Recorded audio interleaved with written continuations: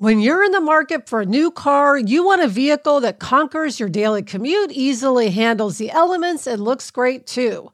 You need the reliability of a Toyota and the confidence that your investment will last. Why?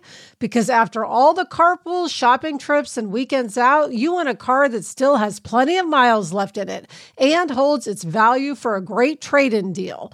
That's where Toyota leads the pack as the #1 resale value brand for 2024, according to Kelley Blue Book's KBB.com. So check out the all-new, fully redesigned 2025 Camry or test drive a stylish and affordable Corolla sedan or hatchback. And remember, when you choose Toyota, you're not just buying a car for today, you're investing in trade-in value for tomorrow. Visit buyatoyota.com, the official website for deals, for more. Vehicles' projected resale value is specific to the 2024 model year. For more information, visit Kelley Blue Book's KBB.com. Kelley Blue Book is a registered trademark of Kelley Blue Book Company, Incorporated. Toyota, let's go places. This episode is brought to you by Progressive Insurance. Whether you love true crime or comedy, celebrity interviews or news, you call the shots on what's in your podcast queue. And guess what? Now you can call them on your auto insurance too with the Name Your Price tool from Progressive. It works just the way it sounds. You tell Progressive how much you want to pay for car insurance, and they'll show you coverage options that fit your budget. Get your quote today at Progressive.com to join the over 28 million drivers who trust Progressive. Progressive Casualty Insurance Company and Affiliates. Price and coverage match limited by state law. Hello and welcome to Happier, a podcast that gives you strategies and ideas for how to build happier habits into your daily life. This week is episode 130, which means it's a very special episode, and we will talk about 7 myths of happiness.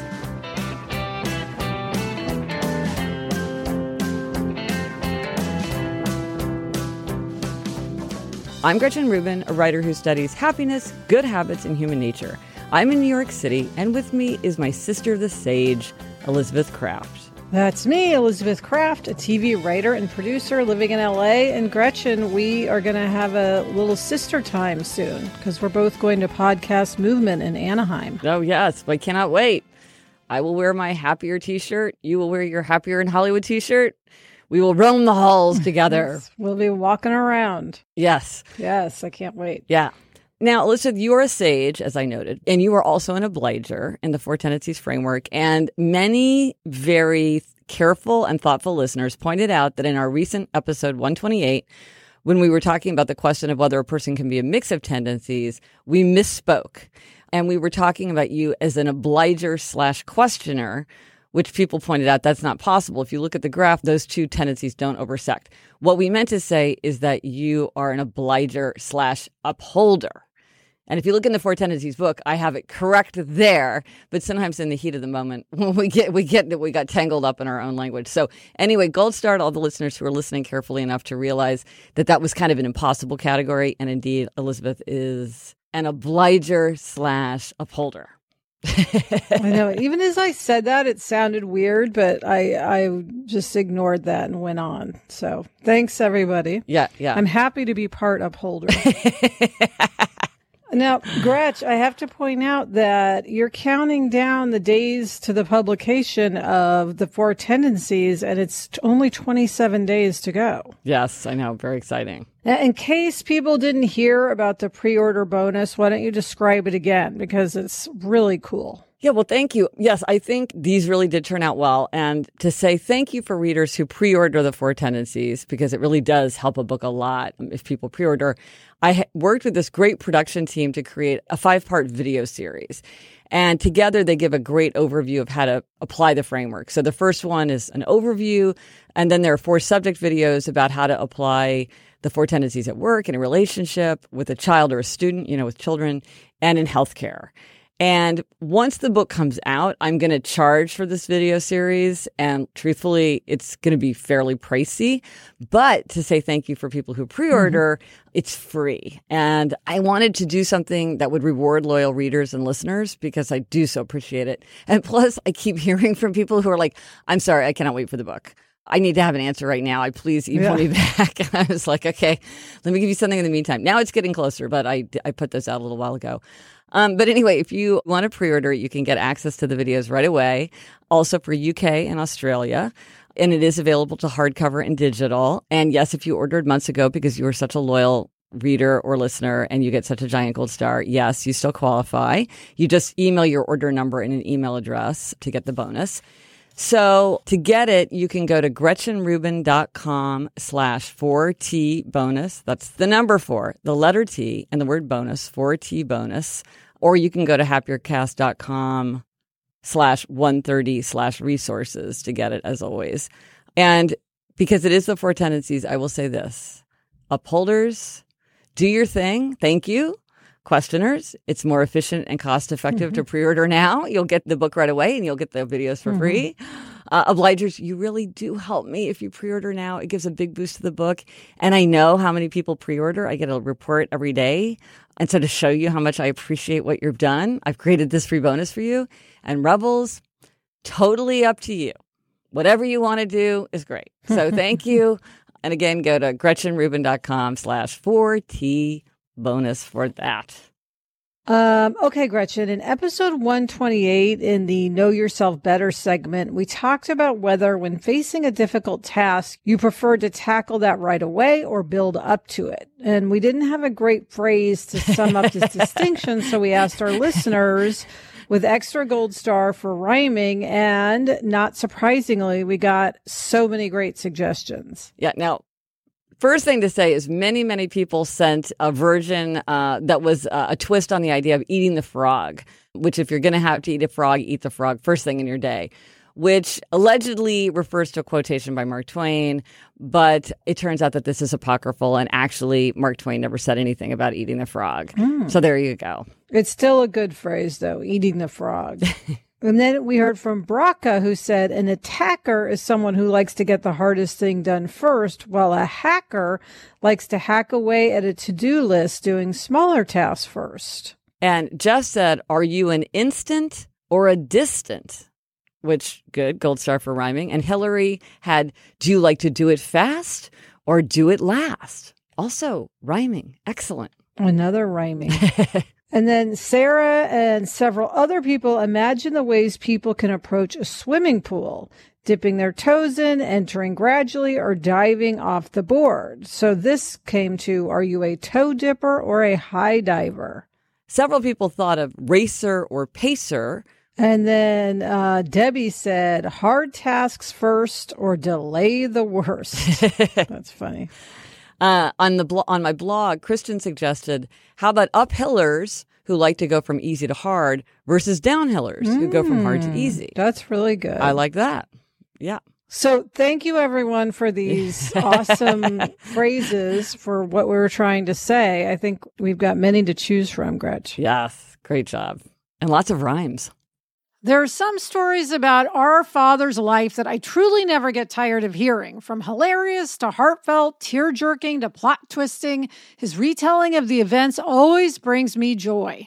Just in time for Father's Day, I found the perfect gift that captures all his stories for our family forever. It's called Storyworth. Storyworth helps you preserve precious memories and stories from your father or father figure's life for years to come. And Gretch, you get a book of all these stories. And I love just keeping a book on the coffee table, and anyone from any generation can see a story from Dad, like what was his favorite toy or what was his first job.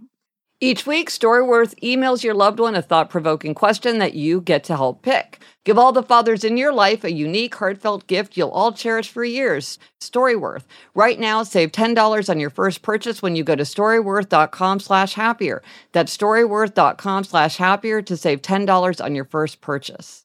LinkedIn isn't just a job board. LinkedIn helps you hire professionals you can't find anywhere else, even those who aren't actively searching for a new job, but might be open to the perfect role. In a given month, over 70% of LinkedIn users don't visit other leading job sites. So if you're not looking on LinkedIn, you're you're looking in the wrong place.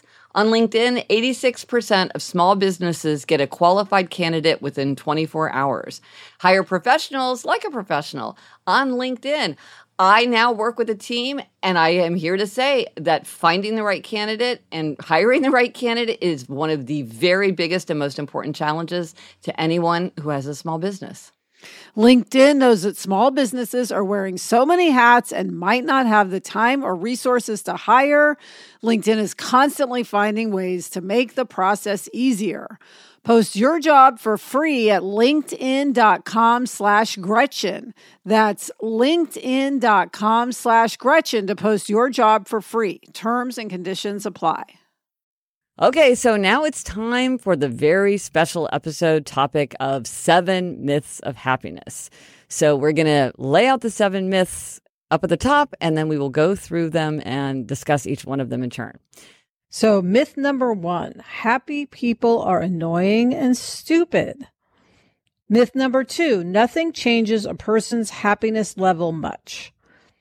Myth number 3, a treat will cheer you up. Myth number 4, money can't buy happiness. Myth number 5, you'll be happy as soon as you ... Myth number 6, spending some time alone will make you feel better. And myth number 7, the biggest myth, it's selfish to try to be happier. Yes, so these are 7 myths of happiness. So let's take the first one, Elizabeth. Myth number 1, yes. People find happy people annoying and stupid. And I think a perfect encapsulation of this viewpoint is in Annie Hall, the iconic movie by Woody Allen, where the character of Alvy Singer, who's played by Woody Allen, he's walking down the street on the Upper West Side of Manhattan, and he sees this gorgeous couple walking down the street. They look very happy, and he stops them to ask them the secret. Here, you look like a very happy couple. Are you? Yeah. Yeah? So how do you account for it? I'm very shallow and empty, and I have no ideas and nothing interesting to say. And I'm exactly the same way. I see. Well, that's very interesting. So you've managed to work out something, huh? Right. Oh. I do love that movie. Oh, my, no, it's so good. But actually, Gretchen, studies show that people find happy people much more likable than their less happy peers. Happy people are viewed as friendlier, smarter, warmer, less selfish, more self-confident, and more socially skilled, even more physically attractive. Yeah, so this idea that if someone's happy, that other people are going to be turned off by it, that's just not really how we react. We do tend to find happy people are attractive. It's easier to make friends with them. They tend to get more social support. Happier people tend to find it easier to get married and stay married. They're happier in marriage. At work, they get more support and assistance from their coworkers and their bosses. And so this idea that we're like turned off by happiness isn't really borne out by what the research shows. Yeah, I mean, Gretchen, my friend Nancy, Nancy Lane, is the happiest person I know. And people are drawn to her. Mm-hmm. I mean, it's moths to a flame. I mean, she is a magnet because she is so happy. She makes everyone around her happy. I mean, often in my darkest moments, and not even that things are going so wrong, it's more, say, an annoying series of events is occurring and I'm getting really crabby. I try to imagine that I'm Nancy dealing with the situation. Because I'm like, if Nancy were here, she'd be cracking jokes. She'd be lighthearted. She'd probably be making everyone feel good. So, how can I channel my happy Nancy and, be happy? Well, another thing that you're pointing out is emotional contagion, which is this idea that we infect other people with our emotions. And we do that when we're in their presence, when we're talking to them on their phone, when we're even glancing at a photograph of them. We kind of are passing emotions back and forth. And so when people are happier, it can lift us up. And when people are less happy, then we have to manage the fact that we're getting that emotional kind of drag on ourselves. It's interesting, too, that about this idea that people find happy people annoying and stupid. It is true that many people associate happiness with a lack of intellectual rigor, but actually research shows that happiness and intelligence are essentially unrelated. Maybe that's because of the whole ignorance is bliss phrase. You think, well, you're happier if you just don't know what's going on around you. It's funny to me. Happiness myth number 2 is that people have a happiness set point, and kind of no matter what happens to them, they will tend to snap back to their usual happiness level. This is something that a lot of people say. Have you heard this, Elizabeth? Yeah, I've heard that people are just wired a certain way, and their happiness level is what it is. Yeah. Well, it is true that there is a powerful genetic link to happiness, and usually research puts it at about 40 to 50%. So, just like in the story of Winnie the Pooh, some people are born more Tiggerish and some people are born more Eeyorish. And then about 10 to 20% is estimated to be a function of life circumstance. So life circumstance is things like age, health, income, marital status, occupation, education. And then all the rest, it turns out, is very much influenced by our conscious thoughts and actions. And that is where the kind of things that we talk about here on Happier, what you and Sarah talk about in Happier in Hollywood, come into play, because this is the way that you can, you're given your genetic makeup.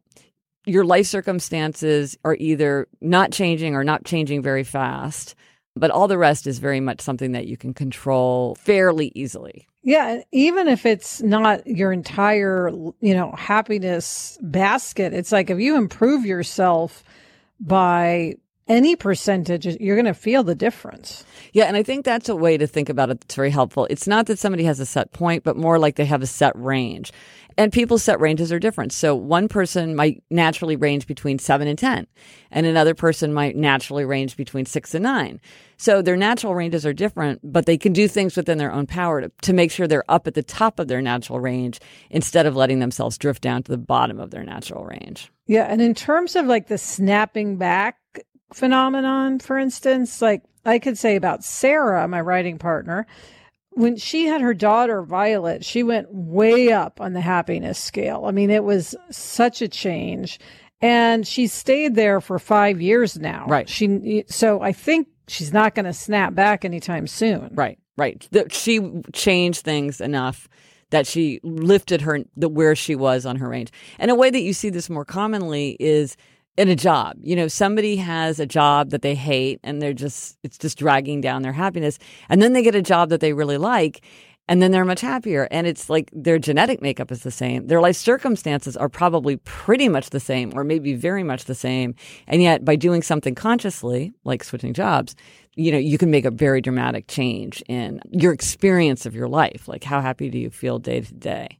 Yeah, so I think it's more helpful to think about a range than a single set point. So people do have the power to be happier. They don't have to feel powerless to their own nature. They can overcome. Yes. I am an Eeyore. I know this. I know the temptation to just wallow. Don't do it. Yeah, well, and speaking of wallowing, here's something that comes up when a person is in a blue mood. I know that you have felt this and I have felt this, and this is happiness myth number 3, which is, oh yeah, go ahead and have that treat. That treat is going to cheer you up.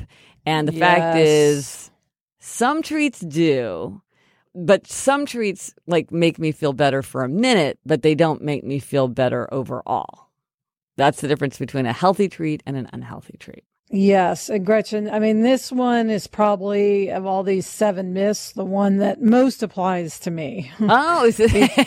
Because I definitely fall prey to unhealthy treats, especially when I'm working a lot. Yeah. Because it's, the classic, I deserve this and this will make me happy. And then, of course, in the morning, I wish I hadn't had all of those Wheat Thins. I wish I hadn't stayed up watching the 3-hour Bachelor finale, or I wish I hadn't had a second glass of wine or whatever it is. In the moment, I convince myself that I'm going to be happier. And I not only convince myself I will be happier, I will regret it if I don't do this. I'll wake up in the morning and say, why did I sleep? I should have stayed up and watched The Bachelor. Yeah. I convince myself of this. Well, so, we've talked about treats a lot on the podcast. I think that treats are really important and something that people shouldn't dismiss as being sort of a minor aspect of life. I think we need treats because we need to get that energy. We need to feel like we're taking care of ourselves. We need to feel like if we've had a hard day or something's tough, that there's some way that we can kind of be that cell phone that gets plugged into the wall. And in Better Than Before, my book where I talk about habit change, I talk about the 21 strategies of habit change. And definitely the most fun strategy is the strategy of treats. But as you say, you have to be careful not to give yourself unhealthy treats. And you hit some of the big ones. The big ones for most people are screen time, shopping, which you did not mention, and food and drink. Those are the 3 unhealthy treats that come up the most. And so when you're trying to cheer yourself up, when you're thinking, I need to do something to make myself feel better, you want to think, is this going to make me feel better over the long run? Or is it just going to make me feel better right now? And in the long run, it's going to make me feel worse. Right. Again, back to Better Than Before, I have my favorite chapter to work on was the strategy of loophole spotting. And you put your finger on one of the loopholes that comes up a lot, which is what I call the fake self-actualization loophole, which is when you say something like, well, it's more life-embracing to indulge in this. Like, I should let myself live a little bit. What's one brownie? What's one glass of wine? Fear of missing out. And really to say to yourself, this is a loophole. I will not be sorry tomorrow if I time shift watching The Bachelor or whatever. Mm-hmm. But I do think it's good for everybody to have a long list of healthy treats so that when you do have that grabby feeling of, I need it, I deserve it, I want it, there's things that you can think of. You don't have an empty basket. Like for me, working on my color obsession, when I work on my color stuff, it kind of feels like I'm playing hooky for myself. Right. And sometimes I feel like doing that. And so it's kind of nice to have this thing where I'm like, I'm going to go off and read a book about color right now in the middle of the workday. So that brings us to myth number 4, which is that money can't buy happiness. Now, of course, money can't buy happiness. That's true. But money can buy many things that contribute mightily to happiness. And money is kind of like health in that in a very large degree, it affects us more in the negative. Like not having your health, not having money, you're very aware of its impact on your happiness. But then once you have it, if you have good health, if you have enough money to pay your bills, it's easy to take it for granted. So one thing to do is to really try to feel grateful. Like when I have to pay bills, because I'm such a Luddite, I still pay most of my bills by hand with a check. I try to say to myself, it's a pain to pay bills, but how fortunate I am that I can write this check to the dry cleaner or whatever. And to experience that as something that I feel grateful for instead of taking it for granted. Yes. And of course, one of the best things money can buy is the freedom not to worry about money. Yeah, absolutely. Absolutely. And also, depending on how you spend money, you can spend money in a way that boosts your happiness. So, for instance, philosophers from ancient times and contemporary scientists agree that strong relationships are a key to happiness. And money can allow you to buy that plane ticket to go visit your sister. You know how like when we were younger, our parents would pay for us to visit each other to keep our relationship strong. Or you can have a babysitter for a date night with your sweetheart. Or you can have a Super Bowl party for your friends. You can go to a reunion. These are things that are going to help you keep relationships strong, and money can make it easier to do those things. Yeah, and then it can also help with novelty and challenge, Yes. which make you happier. Like Yeah. money can pay for a trip to France or for a drawing class or for a mountain bike. Yeah. I mean, is money essential for, doing something like developing strong ties to other people? No. Is it essential to finding ways to challenge yourself? No. But it can make it easier if you are spending your money wisely. Yeah, and I think it depends on what kind of person you are and how you spend your money and how that impacts your level of happiness. Yeah, there was recently this research that came out about this, like what are people spending their money on and how does that affect their happiness, that showed that one of a good way to spend money to get more happiness is to pay people to do chores that you don't want to do. And that they looked people in all different circumstances.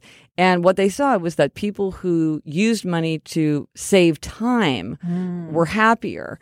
And however, people rarely think about this as like, well, this is a good way for me to spend my money because it's going to save me time and that's going to boost my happiness. So it's interesting to think about, okay, I have a limited amount of money. How can I get the most bang for my buck? Like, what are the ways that I could spend it?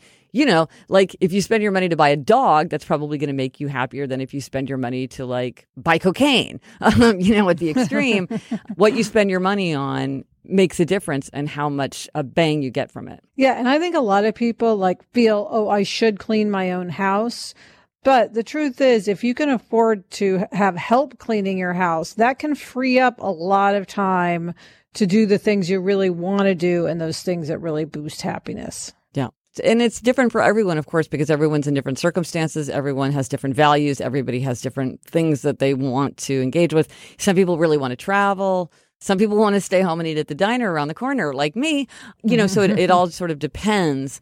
But I think that just saying like, oh, well, money has no role to play, it's a very emotionally charged subject within happiness. But I think it's worth thinking about because, if you have a limited amount of time, energy, and money, it's how do you get the most happiness from the time, energy, and money that you have? So that brings us to happiness myth number 5, which is I'll be happy as soon as I... ... And it's easy to imagine, I certainly have this, where you think, okay, Yes. as soon as I hit this mark, as soon as I get this job, as soon as I make partner, as soon as I get tenure, as soon as I get married, as soon as I get my promotion, as soon as I have a baby, as soon as I move, as soon as my book comes out, or as soon as I hand in my proposal, or as soon as my website redesign is finished, then I'll be happy. But guess what? It doesn't work that way. Yeah, Gretch, this is the other of these 7 myths that I most relate to, aside from the unhealthy treat. Yeah, I always feel like I'm just waiting for that certain thing to happen and then I'll be happy. I'll even push off my own happiness because I'll feel like, well, I shouldn't feel happy now. I shouldn't feel happy until the script is done, or whatever it is. And that's just ridiculous. Well, what do you mean? That's so interesting. What do you mean? Like you don't allow yourself to sort of relax into the feeling of happiness or contentment? You feel like, oh, I have to stay worked up about this and be happier later? I sometimes feel guilty if I feel happy, which I've talked about on Happier in Hollywood. Yes. I think I've talked about it here too. Yes. And so I feel like, I'll be happy as soon as I do this task. It's completed. Then I can be happy. Then I can relax. Yeah. Yes. And then I'll deserve it. Well, I've seen this described as the arrival fallacy, meaning that the fallacy of believing that once you arrive at a certain destination, then you'll be happy. And the reason that it's a fallacy is that, because as we've been talking about, arriving rarely makes you as happy as you expect, partly because by the time you've arrived there, you're already kind of expecting it. So by the time my website redesign launches, it's like, I'm over it, or the time my book comes out, it's like, oh my gosh, finally. You don't have that feeling of kind of ecstatic completion that in prospect, it's easy to imagine that, and it doesn't really happen. And then another thing that I found, Elizabeth, I don't know about you, but a lot of times, you get to that destination and it's like, now a bank of clouds parts and you see a whole new set of things that you have to do in front of you. It's not it's rare that you do something like win an award and then you're like, oh, it's great, I won an award and I don't have any other work to do or there's nothing that comes from it. A lot of times when you arrive somewhere, it comes with its own tasks and responsibilities, which then set you up for further arrival fallacy issues. Yes. And I think it's just a thing of we all feel like external factors are going to make us happy. Yeah. And yes, there are external factors that come into play, but it's really about your internal self and not about, validation from peers or whatever. Well, and then, Dad always says, when his famous phrase, enjoy the process. Yes. And I think that is a really good thing to keep in mind if you're facing the kind of the playing of this myth in your head, because you can be happy while you're experiencing the atmosphere of growth, while you're working towards that goal. This actually has a name. It's called pre-goal attainment positive affect. Which is just the good feeling that you get when you see yourself making progress toward a goal. Sometimes it's more fun to make progress toward a goal, and then it's kind of anticlimactic when you hit the goal. And so if you can remind yourself to enjoy the process, you don't wait for the ecstasy of arrival, which might not happen, and you just enjoy it along the way. I do this all the time with my books. I'm always like, never have I had so much fun writing a book as I am writing this book. I should just enjoy writing the book. It'll be nice to finish it, but I should enjoy writing it because it's going to take me 2 years, Yes. Be happy for 2 years as opposed to just that one day. Yes. Yes. It's a much better deal. Yes. So everyone enjoy the process. Yes. Now is the fun part. Now is the good part. Yes. So happiness myth number 6, this is pretty straightforward, which is sometimes when you're not feeling happy, it's easy to think like, oh, if I just spend some time alone, I'll feel better. And this can be true. It's not always untrue. But often you're going to be happier if you do try to connect with other people and you don't pull away. Yes. I think a lot of people feel like they want to retreat. They want to just get under the covers and not see people when they're depressed, but that just makes everything worse. Yeah. No, so there's restorative solitude, which like I need tons and tons of solitude. But often when I am feeling blue, it's like I'm just trying to cut myself off. It's like I can't deal with other people. I can't make conversation.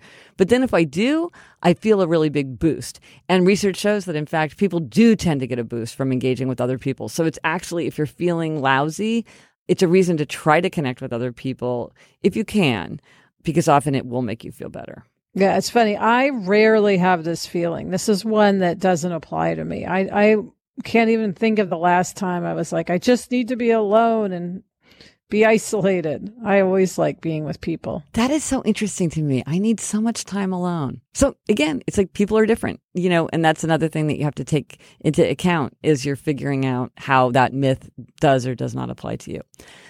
And now, ta-da, it's happiness myth number 7, the biggest myth, the final myth, the, magical number 7.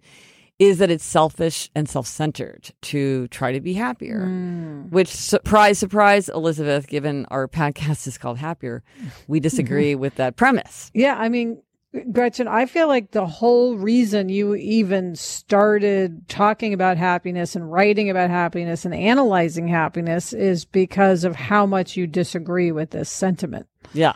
I think that this feeling that it's selfish to want to be happier comes in 2 forms. One is to think, my life is so full of comforts and security. If I want to be happier, I must be totally spoiled. Mm. And the other is to think, well, in a world so full of suffering, it's not morally appropriate to want to be happier. Mm. But in fact, research shows that happier people are more altruistic. They're more concerned about the problems of other people. They're more concerned about the problems of the world. They give away more money. They volunteer more time. They're more likely to help out if somebody needs a hand. When we're less happy, it's easy to become kind of defensive and isolated and, preoccupied with our own problems. And then when we're happier, it's easier to turn outward and to think about how to help other people and how to engage with the world because it's just, we just have the energy to do that. Yeah, I know it's true for me. Like when I'm happy, I'm much more magnanimous. I'm much more willing to do a favor or make a call. Yep. Give somebody money, whatever it is. And when I'm feeling down, I'm like, forget you. I'm not worried about you. I'm worried about me. Yeah. Well, it's interesting because people kind of know that one of the best ways to make yourself happy is to make other people happy. But if you're feeling very unhappy, sometimes it's hard to do that. You're like, I just don't have the resources inside myself to extend to help somebody else, even though I know it would make me happier and it would be the nice, right thing to do. But it turns out that just as one of the best ways to make yourself happy is to make other people happy, one of the best ways to make other people happy is to be happy yourself. Because when you're happy, then you're more able to think about the happiness of others. So you're not being selfish. You're being a good person by trying to be happy. That's right. If it is selfish to want to be happier, you should be selfish, if only for selfless reasons. So let us know what you think about these myths. Do you agree, disagree? Did we overlook something important? Let us know on Twitter, Facebook, email us at podcast@GretchenRubin.com, or as always, go to happiercast.com/130 for everything related to this episode. Is your child struggling with a specific subject or need help with homework? Are they asking questions that you're not sure you can fully answer? IXL Learning is an online learning program for kids. It covers math, language arts, science, and social studies. IXL is designed. This program will improve your kids' grades. Studies done in almost every state in the country. The kids who had IXL are consistently doing better. Powered by advanced algorithms, IXL gives the right help to each kid no matter the age or personality. And it doesn't have to eat up all your time. One subscription gets you everything for all the kids in your home, pre-K to 12th grade. So don't miss out. 1 in 4 students in the U.S. are learning with IXL. IXL is used in 95 of the top 100 school districts in the U.S. Make an impact on your child's learning. Get IXL now. And listeners can get an exclusive 20% off IXL membership when they sign up today at IXL.com/audio. Visit IXL.com/audio to get the most effective learning program out there at the best price. Okay, it's time for demerits and gold stars. Elizabeth, it's your turn to have a demerit. Yes. So, Gretch, earlier in the summer, I gave myself a demerit for not designing Jack's summer properly. Yeah. Okay. So we talked about that. Now summer is winding down. And one of the things that I intended passionately to do this summer was to have some play dates with families that we've been wanting to get together with, but hadn't had time to do so, you know, during the year. Yeah. And I haven't. I've gotten together with people, but just the same people we always get together with, not with new people. And it's just really bumming me out because here I had this whole summer and I just didn't reach out to anybody who I'd talked about reaching out to because I don't know why. I mean, part of it, from the outside, I would say, like, you are in the rush hour. I mean, you've got so much going on. You know, this is your busy time. For other people, this is kind of the summer. It sort of has a leisurely air to you. But for you, this is one of the most intense times.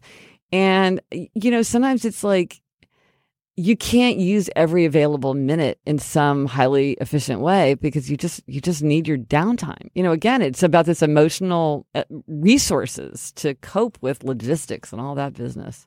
Yeah, it does take the mental bandwidth to be like, okay, let me think about when we can do this and email and ask, can you do this at this time? And then if you can't, find another time and that whole thing. Oh my gosh. Yeah, it's just, nonetheless, it's like I wanted summer to feel like summer, and maybe I'm just being unrealistic that it's going to feel anything but, you know, kind of like a grind. But, you know, maybe I'll switch it up to fall and say, gosh, I want to have all these different kind of play dates in fall. Well, see how it goes. September is the other January. That is true. So that's my happiness demerit. Gretch, what's your gold star this week? This is a multimedia gold star. As you said, it's a television show that I love. It's also books that I love. It's a podcast that I love. And that is the world of Game of Thrones. I have read all the George R.R. Martin novels twice. There's a lot of reading time. I have watched the television show, most of the episodes more than once. I'm a person who likes to reread and to rewatch. I know some people, you never do that, Elizabeth, but I do that a lot. And Game of Thrones is something that really rewards rereading and rewatching. So for somebody like me who likes to rewatch and reread, that's a benefit. I found this podcast called Binge Mode with the host Mallory Rubin and Jason Concepcion from The Ringer, and they just talk at very, very great length about Game of Thrones, episode by episode. Love it. Love the theme song. It has one of the most amazing theme songs of all time, opening sequences. Like, here's a little bit of the theme song.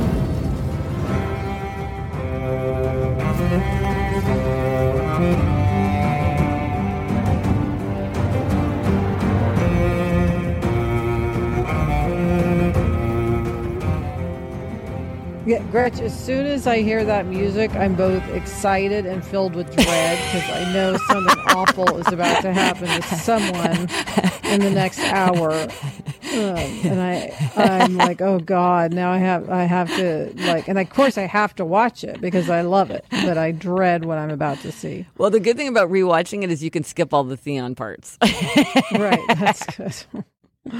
Yeah, so I give a big gold star to all of the creators and actors and podcasters and writers and everybody involved with Game of Thrones because it has given me so many hours of extremely intense pleasure with dragons. I always want there to be dragons. Yeah, I got to jump in on this gold star, Gretch, because I love Game of Thrones and it's given me a lot to talk about in the writer's room during lunch. Well, so. Yes. Thank you, Game of Thrones. Well, very good point, because we've talked about connecting with TV, and like I was able to connect with mom and dad about it because it turns out they've been watching Game of Thrones. So questions like, who do you think is going to die next? Or who do you want to win ultimately? These are ways to connect with TV. And speaking of happiness myths, I think people sometimes think like, well, TV can't make you happier, or technology is just a big drag on everyone's happiness. And yet, again, it's used wisely. Every medicine can become poison, but used wisely. And when you really pick the things that make you happier, something like TV can really boost happiness. So yes, gold star, many gold stars. And that's it for this episode of Happier. Do you agree? Do you disagree with our 7 myths of happiness? What do you think's a myth of happiness that we overlooked? Let us know what you think. We're eager to hear your views. Thank you to our producer, Kristen Meinzer. Also thanks to Andy Bowers of Panoply. Get in touch. Gretchen's on Twitter at Gretchen Rubin, and I'm at Elizabeth Kraft. Our email address is podcast@GretchenRubin.com. If you like this show, please be sure to tell a friend and subscribe to us. The resources for this week, again, if you want that pre-order bonus of the 5 videos for free, you can go to GretchenRubin.com/4T bonus, or you can just go to happiercast.com/resources as usual, and I'll have the link there. And I'll also there put a link to where you can sign up if you would like book plates or signature cards. This is for U.S. and Canada only, I'm sorry, because of mailing costs. But if you want to request a free signed personalized book plate or signature card for your new copy of Four Tendencies or for someone else to make it a good gift, I'm very happy to mail that to you. Until next week, I'm Elizabeth Kraft. And I'm Gretchen Rubin. Thanks for joining us. Onward and upward.